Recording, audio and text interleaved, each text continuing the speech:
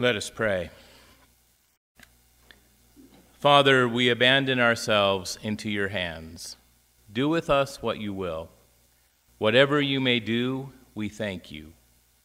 We are ready for all. We accept all. Let only your will be done in us and in all your creatures. We wish no more than this, O Lord. Into your hands we commend our souls. We offer them to you with all the love of our heart, for we love you, Lord, and so need to give ourselves, to surrender ourselves into your hands without reserve and with boundless confidence, for you are our Father. Amen. You can be seated. So how many of you have ever been to a parish mission before? I think you're famous in Buffalo for having parish missions. In fact, I was here visiting my sister a few years ago, and I happened to be there on the weekend of a parish mission. So I even got to go to a parish mission in St. John's, and I was really happy. And after I listened to the Mercy Fathers speak to your parish about healing, and they gave a great mission. It was last year, I believe. I asked Father Pete, I said, would you ever want an Easter mission? And I was really happy when he said, come up and do it. And so here I am in Buffalo. It's a little bit like home to me. It's my sister Karen and her husband Mike's hometown. They've raised 7 kids here, and I don't know how many grandkids they're raising. So I always love to come to Buffalo, and I feel a little bit at home here in your parish as well. And Father Pete is a wonderful priest that I feel inspired by when I celebrate Mass with him.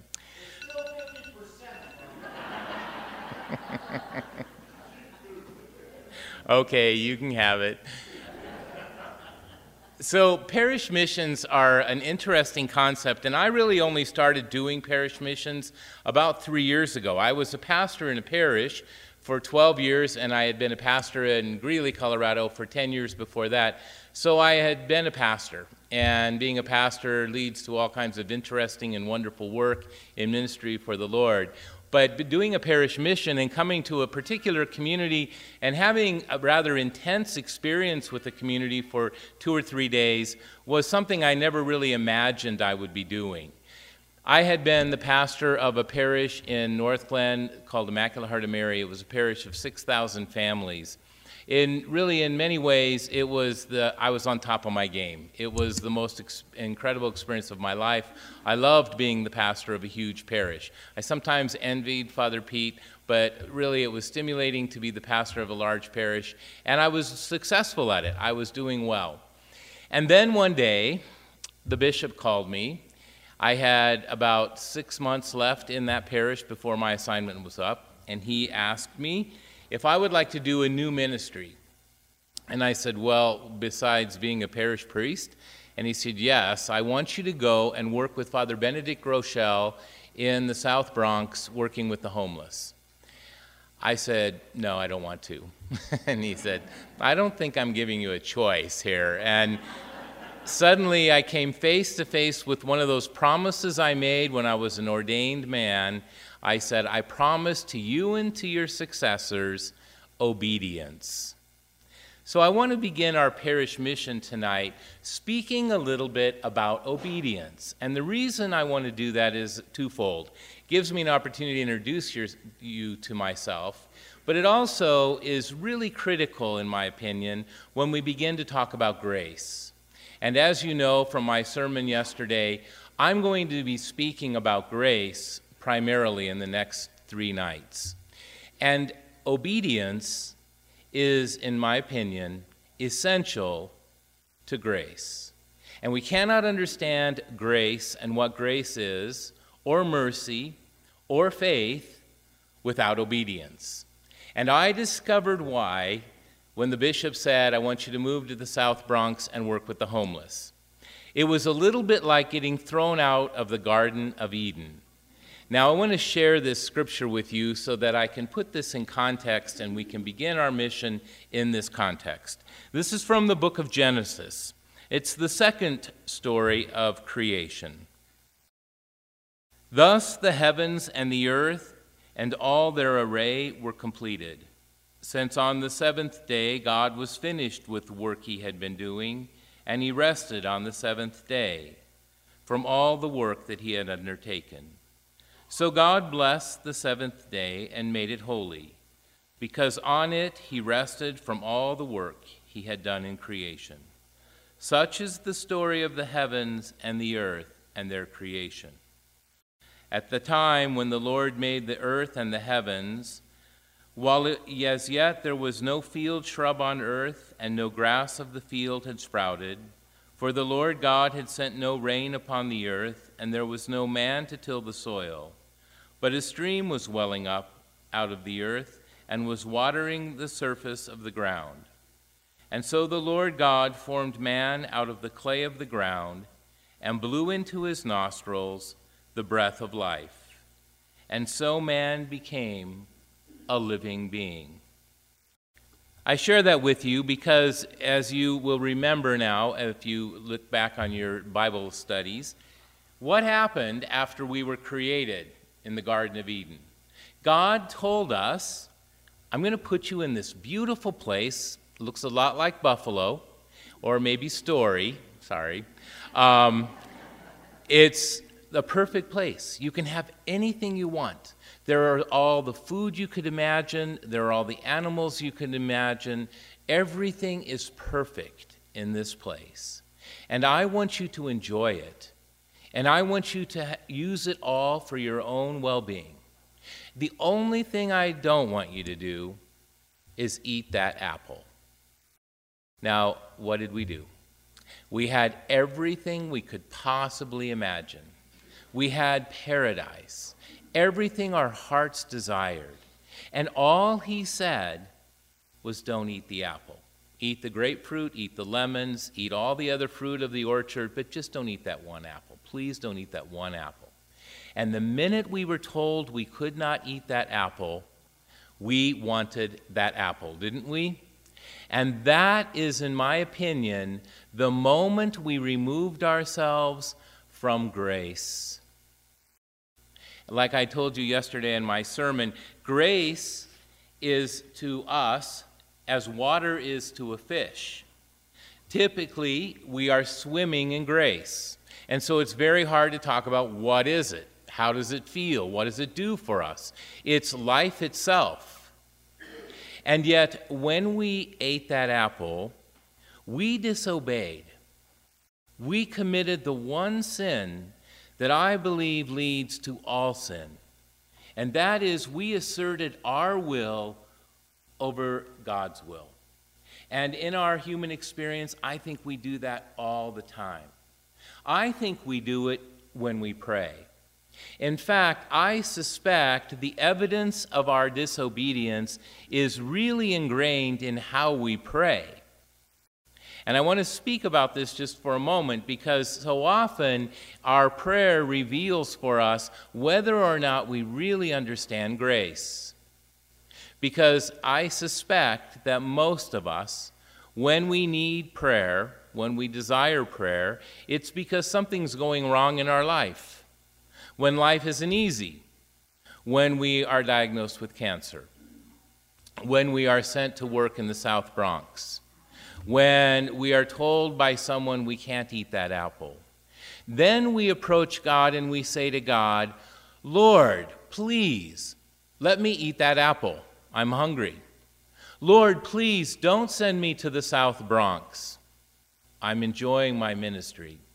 Lord, why did you give me cancer? I have a long life left.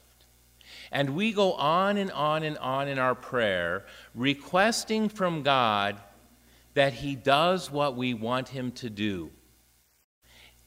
There was a story about a young man who approached his priest one day, and he said, you know, Father, I've heard many, many stories about the medieval ages.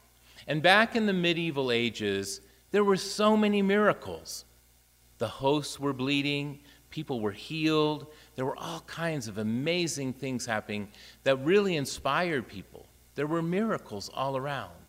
Why is it that that happened in the 13th century, but it no longer happens? And the priest looked at him and he said, because in the 13th century, people were absolutely obsessed about doing the will of God. And when they did the will of God, they saw miracles. And in the 20th century, we are obsessed about having God do our will. And when we ask God to do our will, miracles disappear. Does that make sense?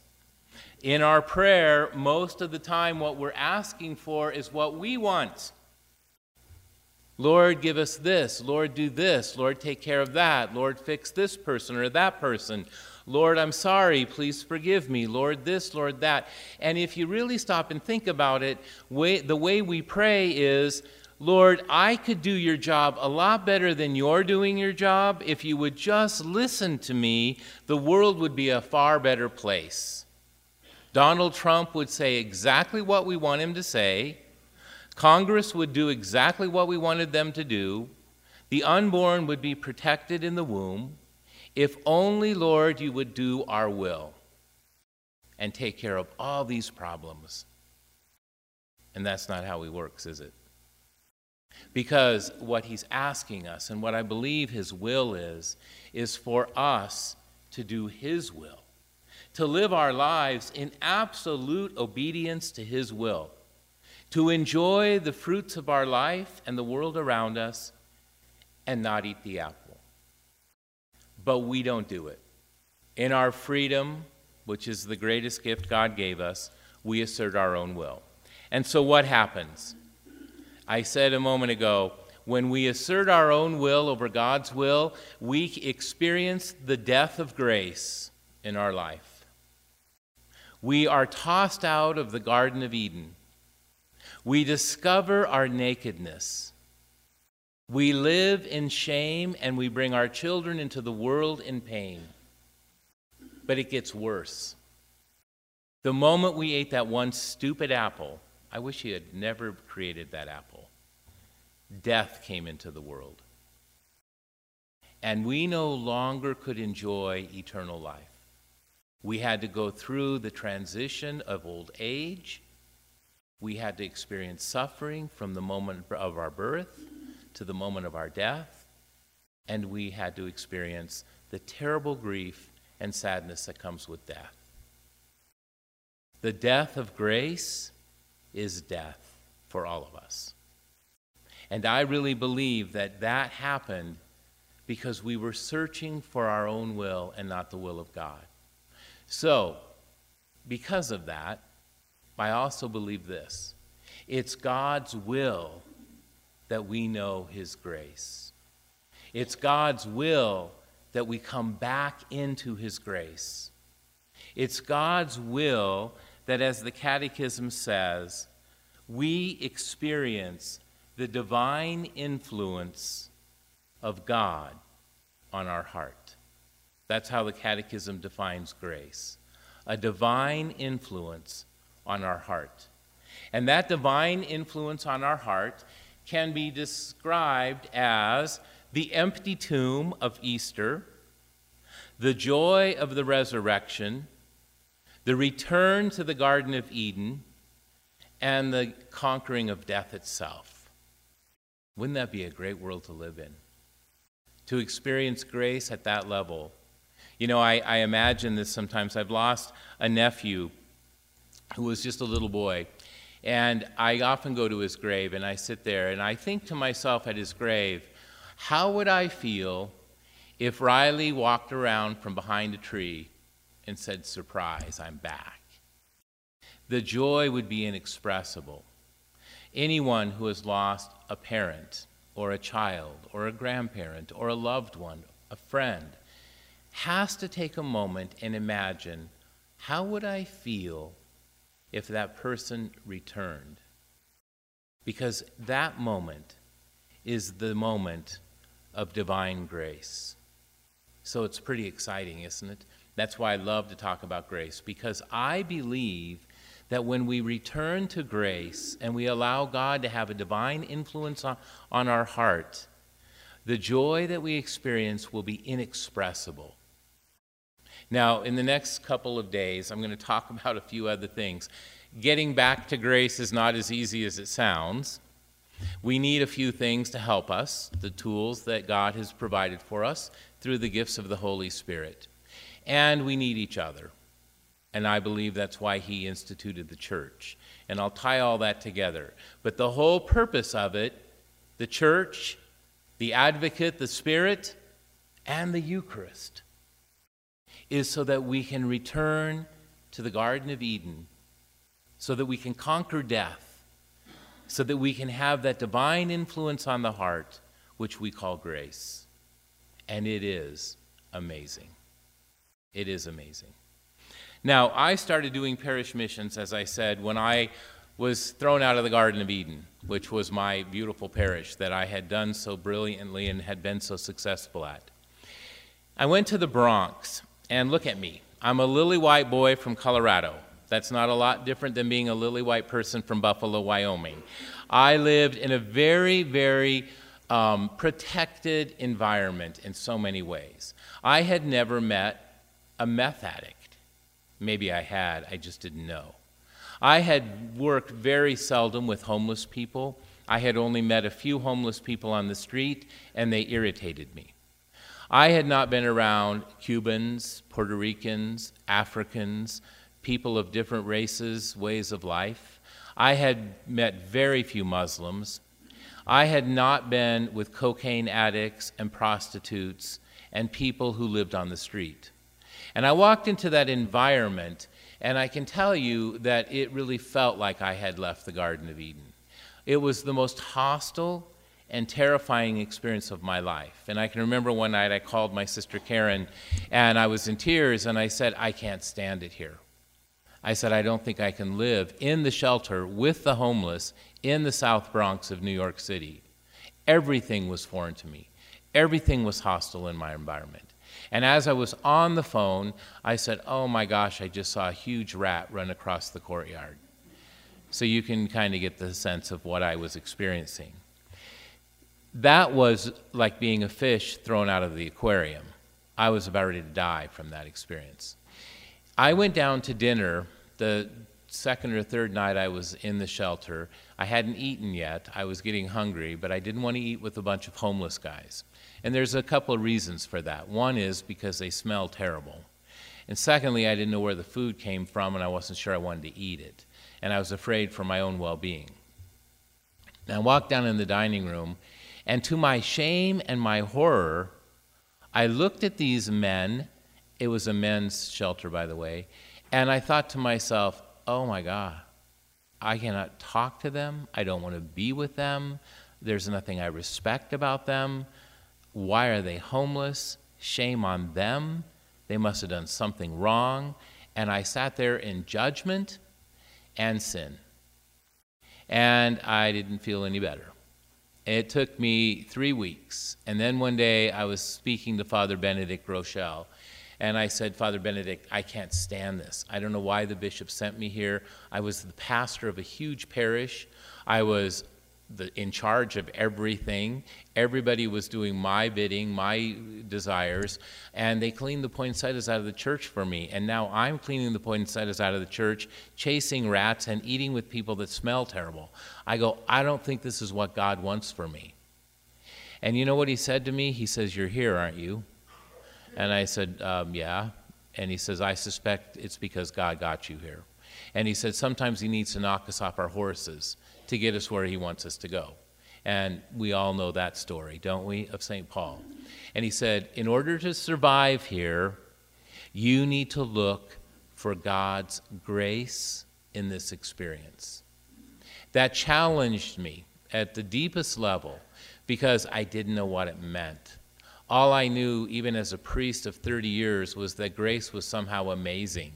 We talk about it a lot. Protestants talk about it way more than we do. But I had no idea what it was. I thought, what is it? I don't even know what grace is. How am I supposed to look for it?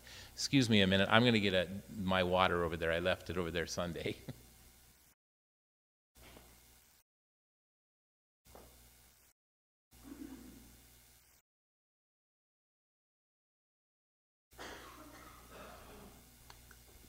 It makes me nervous to have my brother-in-law here.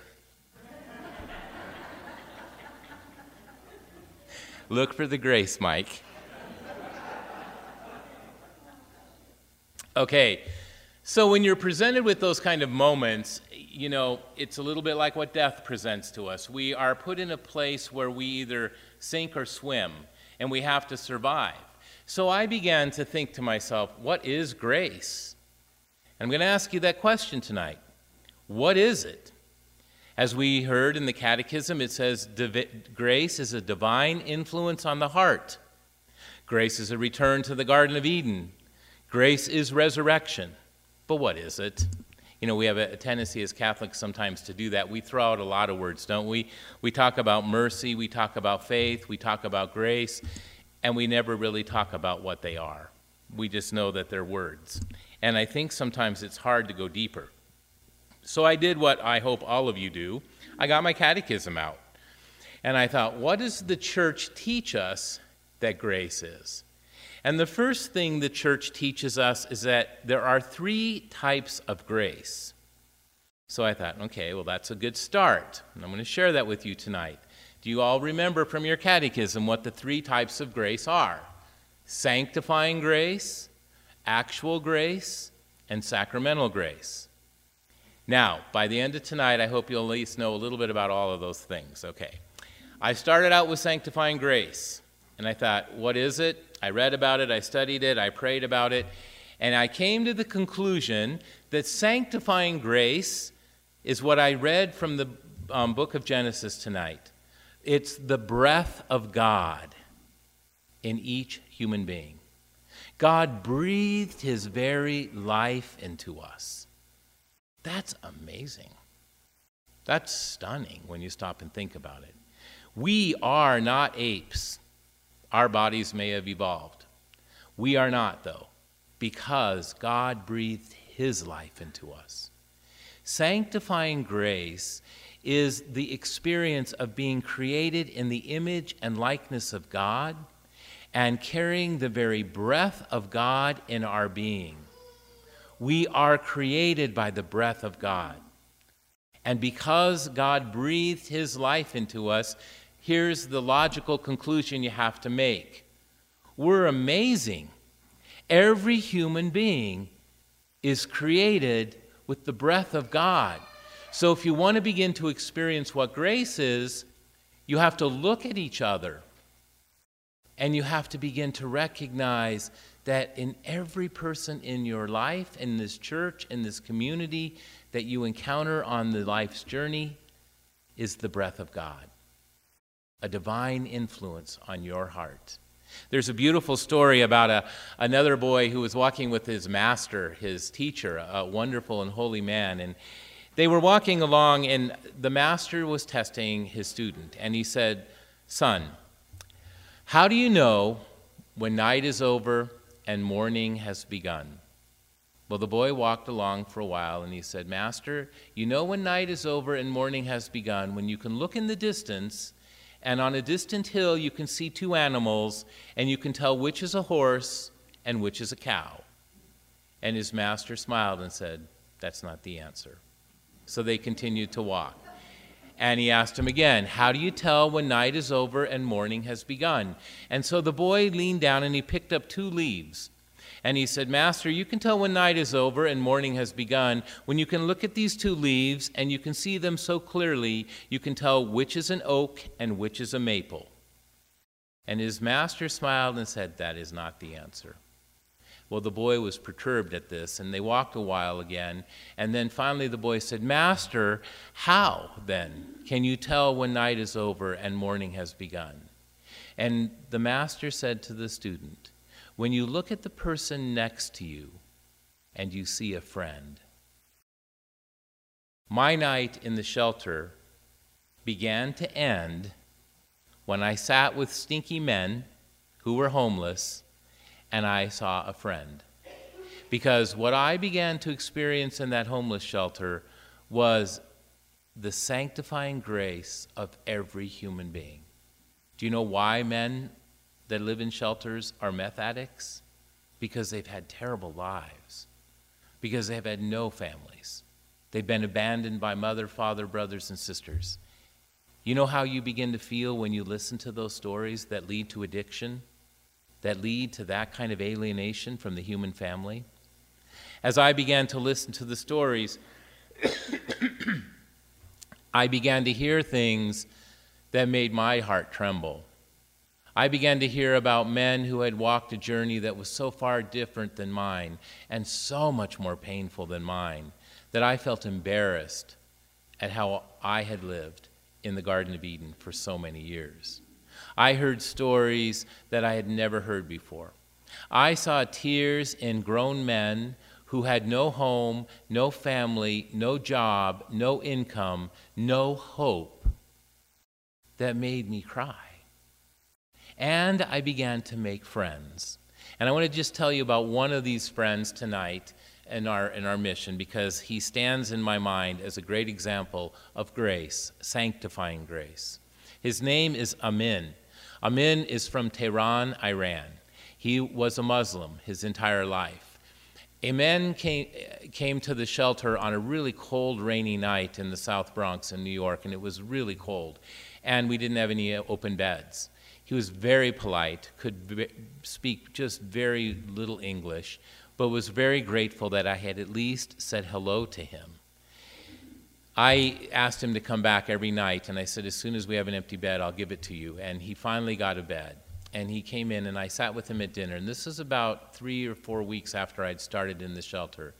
And I was curious about him. When he told me that he was a Muslim from Iran, I reacted like so many people probably would react in today's world, especially in America. I was afraid of him. I was afraid that he could be a terrorist in hiding at the shelter. And I went through all those things in my mind. And then I asked him, and I said, how come you didn't go back to Tehran? And again, I was a little judgmental because I thought we should have closed our borders. Why did we ever let you in? And he told me a story that I just didn't think was real. He said, well, you know, I went to school in Germany. And he said, I had become a Christian in Tehran just before I left for college in Germany. And he said, while I was studying in Germany, a Muslim group in Tehran killed all my friends that were Christian. And he said, my mother didn't know I was a Christian, and my brother didn't know I was a Christian. My father had died, and he said, I didn't want to endanger them, so I didn't come back. And then he said, and then my brother called me and said they were looking for me. And he goes, I couldn't extend my visa because it would have let them know where I was. I had no choice.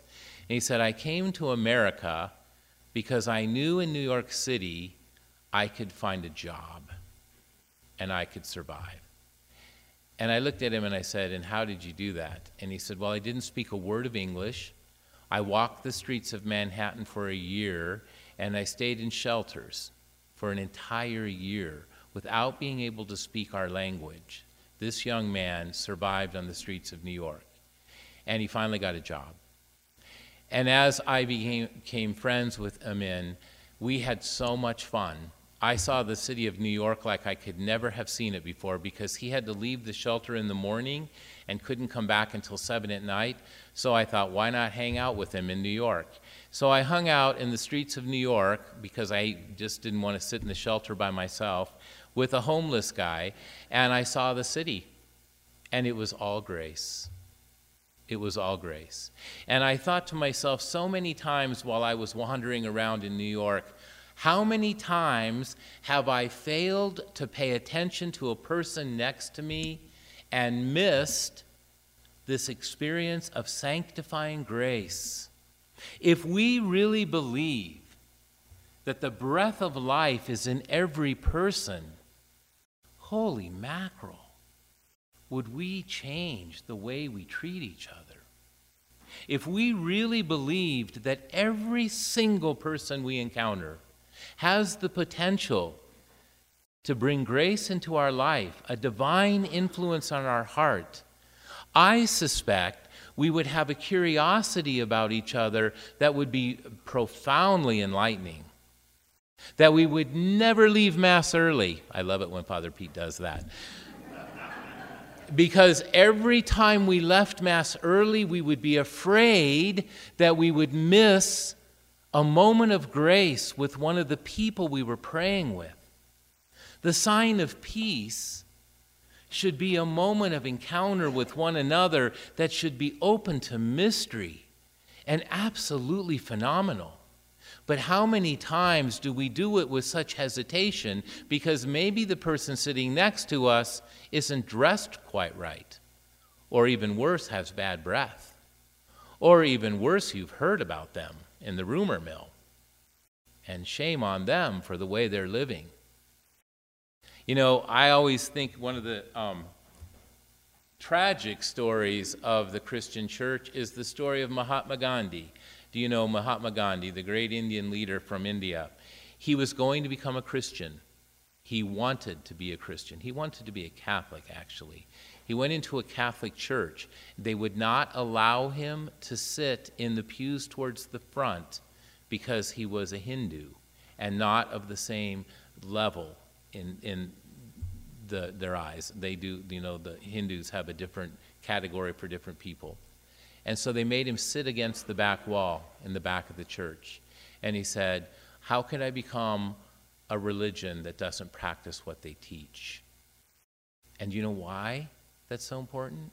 Because we carry within us sanctifying grace. We are holy people. Now, we don't always act holy, do we? And that is another tragedy, because we don't necessarily believe that we carry within ourselves sanctifying grace. And so what we do is we eat the stupid apple because we're convinced that something else is going to make us happier than knowing that we carry within our own hearts the very breath of God. When we can look in the mirror and say to ourselves, oh my gosh, I am the vessel of the very breath of God, I suspect we would be terrified by our sin, we would reconcile ourselves quickly, we would act a whole lot different, and we would be holier people. Not by any virtue from ourselves, not by any great talent that we carry, but just by the fact that we recognize that we carry within ourselves the breath of God, sanctifying grace, that we are vessels of grace.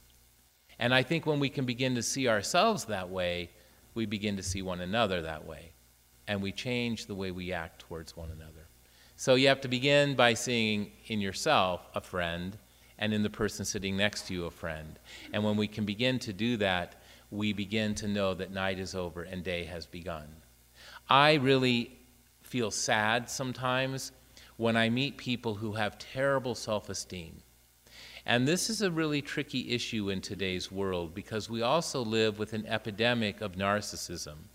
Narcissism is a twisted self-love that says, I can meet all my own needs, I can make myself happy because I'm the best there ever was, I'm better than everybody else, and I can do it because of my skill and my talent and my abilities. And I'm in love with that. That's narcissism. It's an epidemic in our young people. That's why they don't go to church, because they're convinced that they don't need God, that they're so amazing, they don't need anybody. And they don't need mom and dad, and they don't need grandma and grandpa, and they don't need their brothers and sisters because they have everything they need all in themselves. That is an enemy of grace. That's narcissism. But sanctifying grace tells a human being that I have within me the very breath of God. My potential is immeasurable. I can accomplish whatever I want to accomplish. I can do amazing things as long as I allow the breath of God to drive my actions and behavior and my words.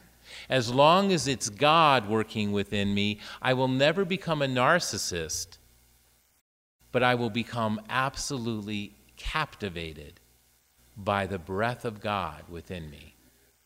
It's the breath of God that gives us our abilities and our talents and our beauty as human beings. And when we can recognize that in ourselves, it's not that hard to see it in each other. And I began to see that in some of my homeless men. Against all odds, they somehow were able to recognize their absolute dependence on God. And in that absolute dependence on God, they revealed for me sanctifying grace. Does that make sense? The breath of God within. I have to tell you another story. And Father Pete, please don't tell the bishop about this, okay? Because I could get in big trouble for this one. Wait, you haven't heard the story yet. You got to hear the story first. So I told you already, I'm a lily white boy from Colorado, and I lived a rather protected, sheltered life because I went to the seminary at a young age. In the Bronx, I began to recognize in the homeless guys some fascinating characters, men that struggled with great sin, great alienation from God, and great pain, but were struggling to really rebuild their lives. I did not expect to have to minister as a priest to prostitutes. And I met my very first prostitute. Mom, don't tell anybody. Her name was Hazel. Now, don't be embarrassed about this because Hazel told me I could talk about her, because I found Hazel to be one of the most fascinating human beings I've ever met in my whole life. And because she was a prostitute, again, I had to encounter all my judgment, all my prejudice, all the things that I fight against, sexual immorality and on and on and on. But I had already gotten past the point where I was recognizing that every individual brings sanctifying grace into our lives. And so I thought, in spite of her lifestyle, there must be something redeemable about Hazel, because God's breath is within her. And I began to ask her questions. And she looked at me after the first time I met her, and she goes, "You're not going to try to convert me, are you?"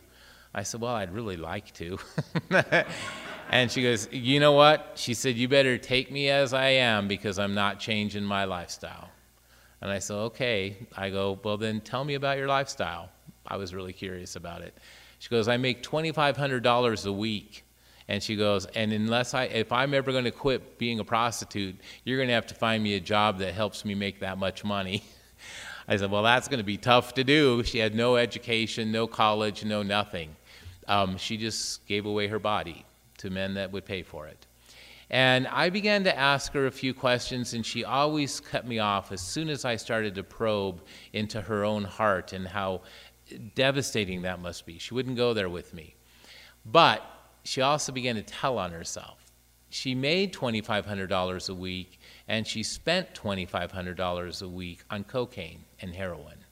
She drugged herself to the point where she didn't feel the terrible pain that she was experiencing in her life. But I also discovered this. Her mother was a prostitute. She was born from a prostitute, and her grandmother was a prostitute.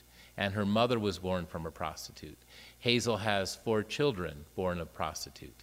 So this is a lifestyle that has been gone down through the generations. Now, I was struggling at this point trying to find the breath of God. I thought, where is God in this experience? Because it was like, I'm not going to get her converted. I'm not even going to get her to quit. I don't know what I'm going to do. And I didn't know what I was supposed to do. I was completely at my wit's end, knowing how to be a priest and a friend to a prostitute. And so I just gave up trying, and I just laughed with her. And there was a Franciscan friar that worked at the shelter. His name was Brother Crispin. And he goes, "You know what? Hazel really likes you, and that's kind of dangerous." And I said, "Well, she's funny. She makes me laugh all the time." I go, "I can just talk to her, and she gets me in stitches." She was really funny. And he goes, "What do you talk about?" And I said, "She tells me about her tricks, the guys that she picks up." And I said, "I just am amazed." I said, "I didn't even know people like that lived in this world." I said, "I heard about it, but I never really experienced it." And she makes fun of them. And he goes, "She does?" And then he started getting curious. I said, "Yeah, you got to talk to Hazel about her customers someday," because I said, what a crazy lot they are. Well, I just had fun with Hazel. I gave up trying to evangelize her. I gave up trying to talk about God with her. I gave up trying to talk about mercy with her. I just let her entertain me. I mean, she was funny, and I thought she was fun. So she comes to me right before I leave, and she said, "I hear you're going back to Denver." And I said, "Yep." And she goes, "I want to come in and really have a serious time with you. I need some help from you." And I thought, wow, after 2 years, maybe Hazel's ready to make a conversion in her life. So I said, okay. And I told Brother Crispin, I go, oh my gosh, the last day in New York I don't want to spend with a prostitute. I said, I just wish Hazel would go away. And he said, well, spend some time with her. She's really she wants to. So she came in to see me, and I said, are we going to have a serious conversation about your lifestyle and religion? And she goes, no. She said, I'm going to take you shopping. So I said, oh, that'd be fun. And I thought I gave up to Hazel. And so we went shopping down on 3rd Avenue in Manhattan. And you know what? I'm embarrassed to tell you this. I did not wear my Roman collar. I'm an almost 60-year-old man hanging out with a prostitute on 3rd Avenue. Guess what everybody thought I was doing? And it never even entered my mind. I never even thought about it that I was with a prostitute. I was with a young lady that was funny, that made me laugh, that I enjoyed her company, and she helped me pick out some fun clothes that I thought were really funky. So I thought, this is really a fun day. We got back that night, and Hazel gave me a big hug, and she started crying and said goodbye to me. And then I came back to Denver. Brother Crispin called me a week later, and he said, what did you and Hazel do that last day in New York? And I said, well, she took me shopping downtown. And he says, oh, Father. He goes, did you wear your collar? And I said, no. And he said, thank goodness. He said, everybody down there knows Hazel. And he said, she came in to see me and wanted to go to confession because she said it was the first time in her entire life that a man my age was friends with her just for who she was. I didn't have to do anything. I didn't have to say anything. I didn't have to act like a priest. I just needed to be her friend. That's all she wanted, is somebody that respected her for who she was, even if it was somebody that was completely living a lifestyle I couldn't understand. And I was so grateful to God for the grace of Hazel in my life, because it reminded me that we don't have to try very hard, that sometimes to be a friend means just let it go. Let that person live in sin. Let that person be defeated. Let that person be arrogant. Let that person irritate you. It's okay. They still have within them sanctifying grace. And when we carry within us the breath of God, God will do the work. All we need to do is allow His breath to flow in them and in ourselves. That, to me, takes a huge pressure off of you parents who beat your kids over the head and tell them they have to go to church or they're going to go to hell. Remember, they have the breath of God within them. Let God take care of them. My mom always says, God loves them way more than you do, so maybe you don't need to worry about them so much. Maybe what we need to do is work a little harder just being friends, and night will be over and day will begin. The next kind of grace is not as difficult, actually. The next kind of grace is really fun. It's called actual grace. Have you ever found yourself saying, what a graced moment, or that was such a grace, or what an amazing moment, or I felt the presence of God in that? Actual grace is an acknowledgement that God can touch us whenever He wants to, in any way He chooses. It's random. It's up to God, and it's a little bit up to us. It comes and goes, and we never know when we're going to have one of those graced moments. I love actual grace, though, because I think if we open our eyes, we can begin to see ways to experience it. Let me give you an example. The sun rises every single moment, day, every day. It has risen for billions of eons. How many sunrises have you seen? How many have you sat and enjoyed with a warm cup of coffee? How many times have you sat with one of those people that carry within them sanctifying grace and enjoyed a sunrise or a sunset? You see, when we begin to do that, we open ourselves to God touching us in the normal routines of our day and our life. How many times do we actually step out on purpose to look at the bighorns when they're covered in snow and stand there in amazement at how spectacular they are, How many times do you take a little drive down a dirt road in the middle of spring and just marvel at how the prairie looks when it's green? How many times have you laid on the lawn on a warm summer night and looked at the stars? Now, here's what I think happens. As we grow older, we get a little weathered with life. We get touched by a lot of suffering and a lot of pain. Our body begins to feel it. Our body begins to show it. It's hard to get up for a sunrise. It's hard to stay up for a sunset. And when was the last time those of you over 70 really got down on the lawn on a warm summer night? I told my mom to do that once, and she said I'd never get back up. And that would be grace, wouldn't it? But you know what?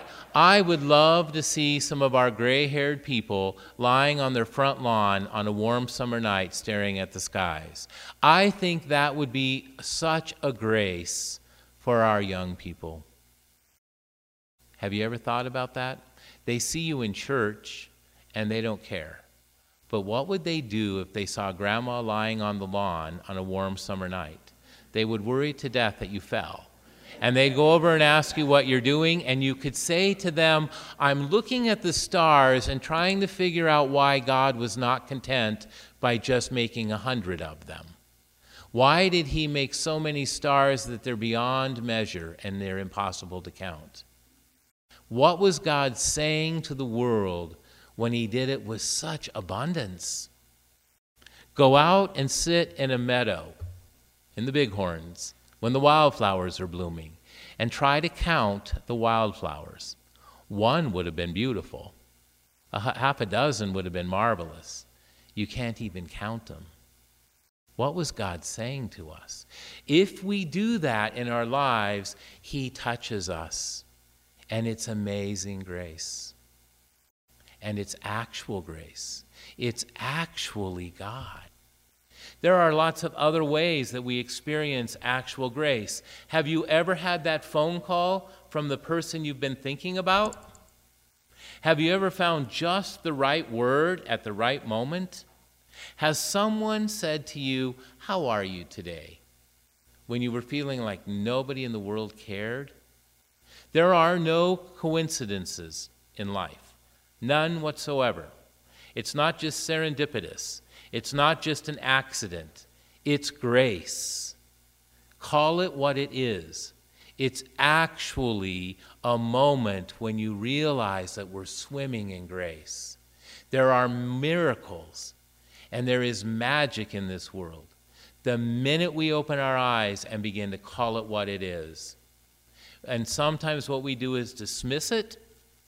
We say, oh, that was so nice for her to call. Oh, I can't believe he just said that. And it's not an accident. It's God working in our lives. It's a divine influence on the heart. And life begins to be so different when we see actual grace in every moment, in everything. Have you ever remembered those stories when you see somebody walking down the sidewalk and the piano falls right behind him? That's grace, don't you think? How many times do you think that happens in our lives? How many times have we driven through an intersection and just missed an accident? Or we forgot something in the house and went in to get it, and because we were 2 seconds late, we avoided an accident. God is working. Now, we aren't going to always see it.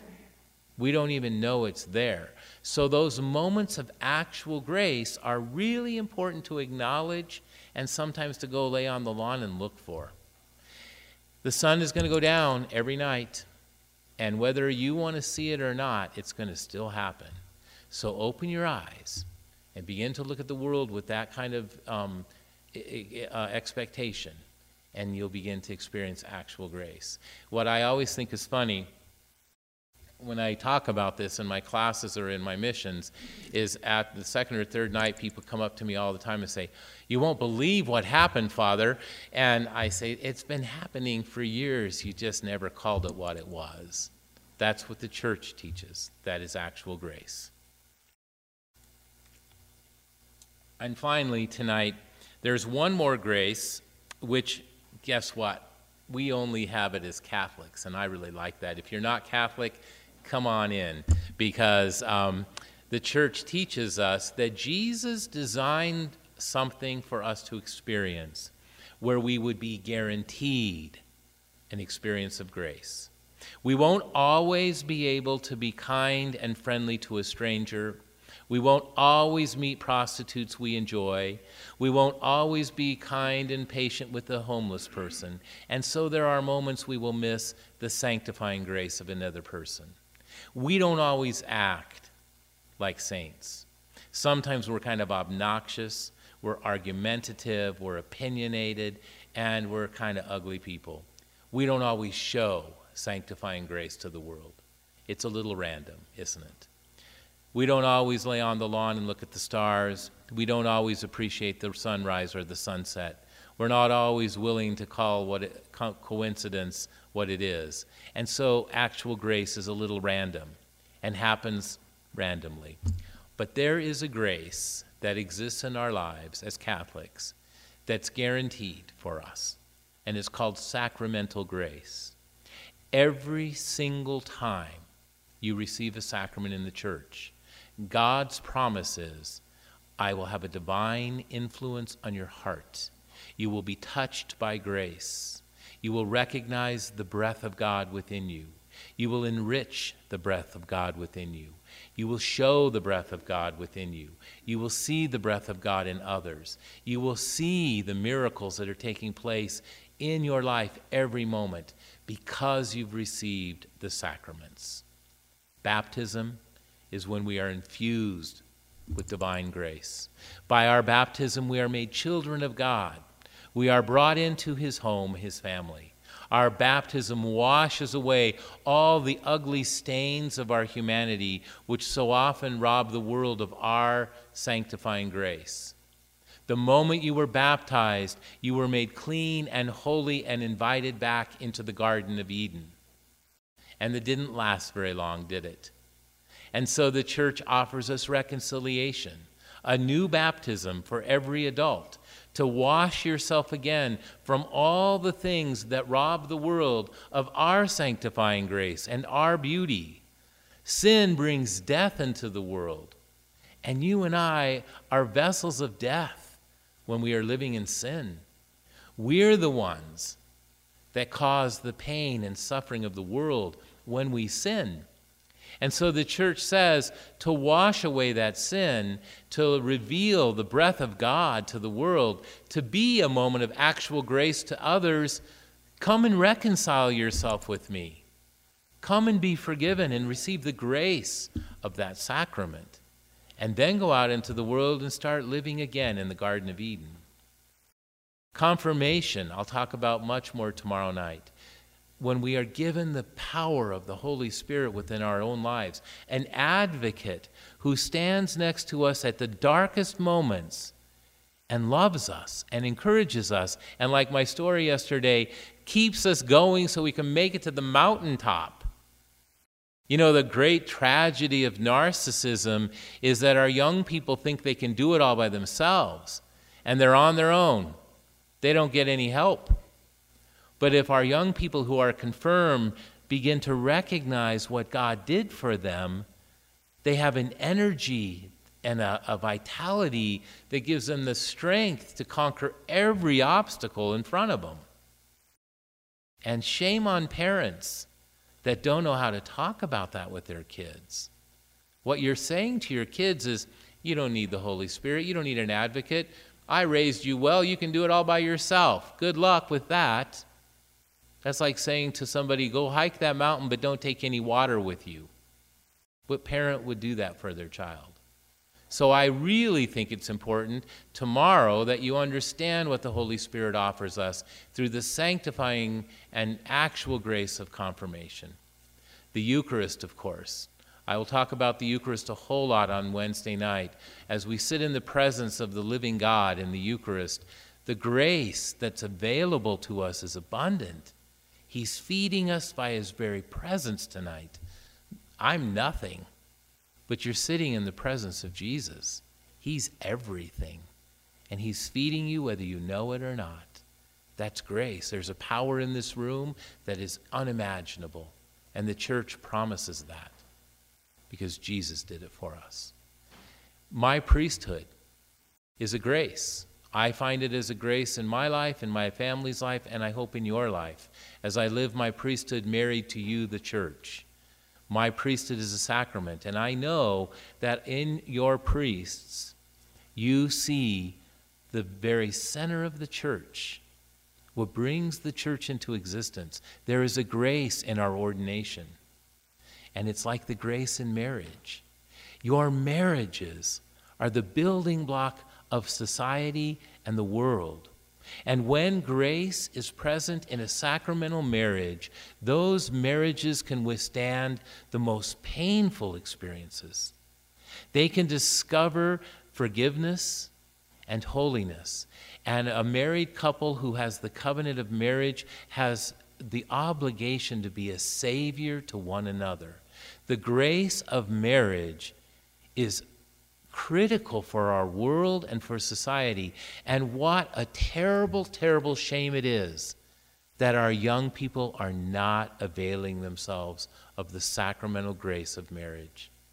That is not something that we should just say, it's just the trend, it's just the day. It is a terrible tragedy for our society. It is unraveling the very fabric of families and homes and life when couples live together without taking advantage of sacramental grace in the sacrament of marriage. And I think many married people don't acknowledge what that grace is. You cannot stay married by yourself. Did you know that? The couples that fail in marriage are the ones that don't acknowledge the grace of their sacrament. It's God's grace that makes marriage possible. It's important. The grace of the anointing of the sick. You know, so often people come to be anointed and they want to be healed. They want that illness to go away. They want the pain to go away, the suffering to go away. That's not what the anointing of the sick is. What the anointing of the sick is an acknowledgement that you have found a friend in your bishop and in the church, that you are surrounded by love, that you are surrounded by the community of believers, and there is such grace in that you will never die alone and you will never suffer alone. I had cancer 8 years ago. I was diagnosed with pancreatic cancer and kidney cancer, and I had a parish of 6,000 people that I had to tell that I had very serious cancer, and I wasn't sure I was going to survive. You know why I survived? By the grace of the anointing of the sick. Because when I was anointed, the entire church, the people of God, loved me and prayed for me. And that's what anointing is. The anointing of the sick that's done at the last moment before grandma dies is really a sad diminishment of what the sacrament really is. What the sacrament is as you live your life and you walk this journey of life and you begin to experience the pain of sickness and suffering and fear, and you are anointed with the oil that is blessed at the Chrism Mass, you know with absolute certainty the grace of the people of God is with you. And that grace is powerful. And finally, the one sacrament I forgot is what? Because I forgot. Which one did I miss, Pete? I got anointing, confession, confirmation, baptism. I think I got them all. I'm going to talk about Eucharist tomorrow, Wednesday, a whole lot. I talked about priesthood. See, I got them all. That's the grace. That's actual grace, that I actually got them all, and I didn't actually forget one. But you know what? There is an eighth sacrament, and I'm going to talk about that one on Wednesday night. Okay, it's the church. So, grace is amazing. Grace is everywhere. It's all around us. Grace comes and goes. We see it sometimes and we don't see it sometimes. We have to work at it a little bit. But it's wonderful when you can begin to live your life and walk this journey open to grace. Now, tomorrow night, I'm going to talk to you about how the Holy Spirit helps us so that we live our lives filled with grace, as Mary was. And that Spirit of God, which is given to us, brings with it 7 amazing gifts. And only with the gifts of the Holy Spirit does grace ever really come alive in our hearts. So God bless you, and I hope you can make it tomorrow night. Thank you for your donations to me. I use a lot of the money that I get in my missions. I send a lot to Father Pete. I'll have to send a little bit to the bishop. I have to pay a little bit in taxes, but sometimes I help homeless people and prostitutes with it. So, my dream is to take a prostitute shopping and buy her something next time, because Hazel bought all the stuff I got. Anyway, you can take that bread tonight. I told everybody on Sunday they could take that loaf of bread. Only one little boy walked up to me. He wanted that loaf of bread really, really bad, but he was terrified of it because, as I said, it's very dangerous to take that loaf of bread, and he wanted to know why. And I said, well, come back Wednesday, and I'll tell you why that bread is dangerous. And he said, with such beauty and innocence, he said, I don't go to church on Wednesdays. And then I said, well, maybe your mom and dad will come to church on Wednesday and bring you with them. And he goes, my mom and dad don't go to church on Sundays. He says, I go to church with Grandma and Grandpa. And I knew I was losing this one, so I said, do you want to know why that bread is dangerous? And he did. He wanted to know. So I told him, and he didn't take it. So I want to see if anybody's courageous enough at St. John's to take that loaf of bread. It's very fresh, and it's a good loaf of bread. It's dangerous to take it, but I'll tell you why Wednesday, okay? God bless you. And Father Pete and I will be hearing confessions afterwards, and I'll see you tomorrow, okay?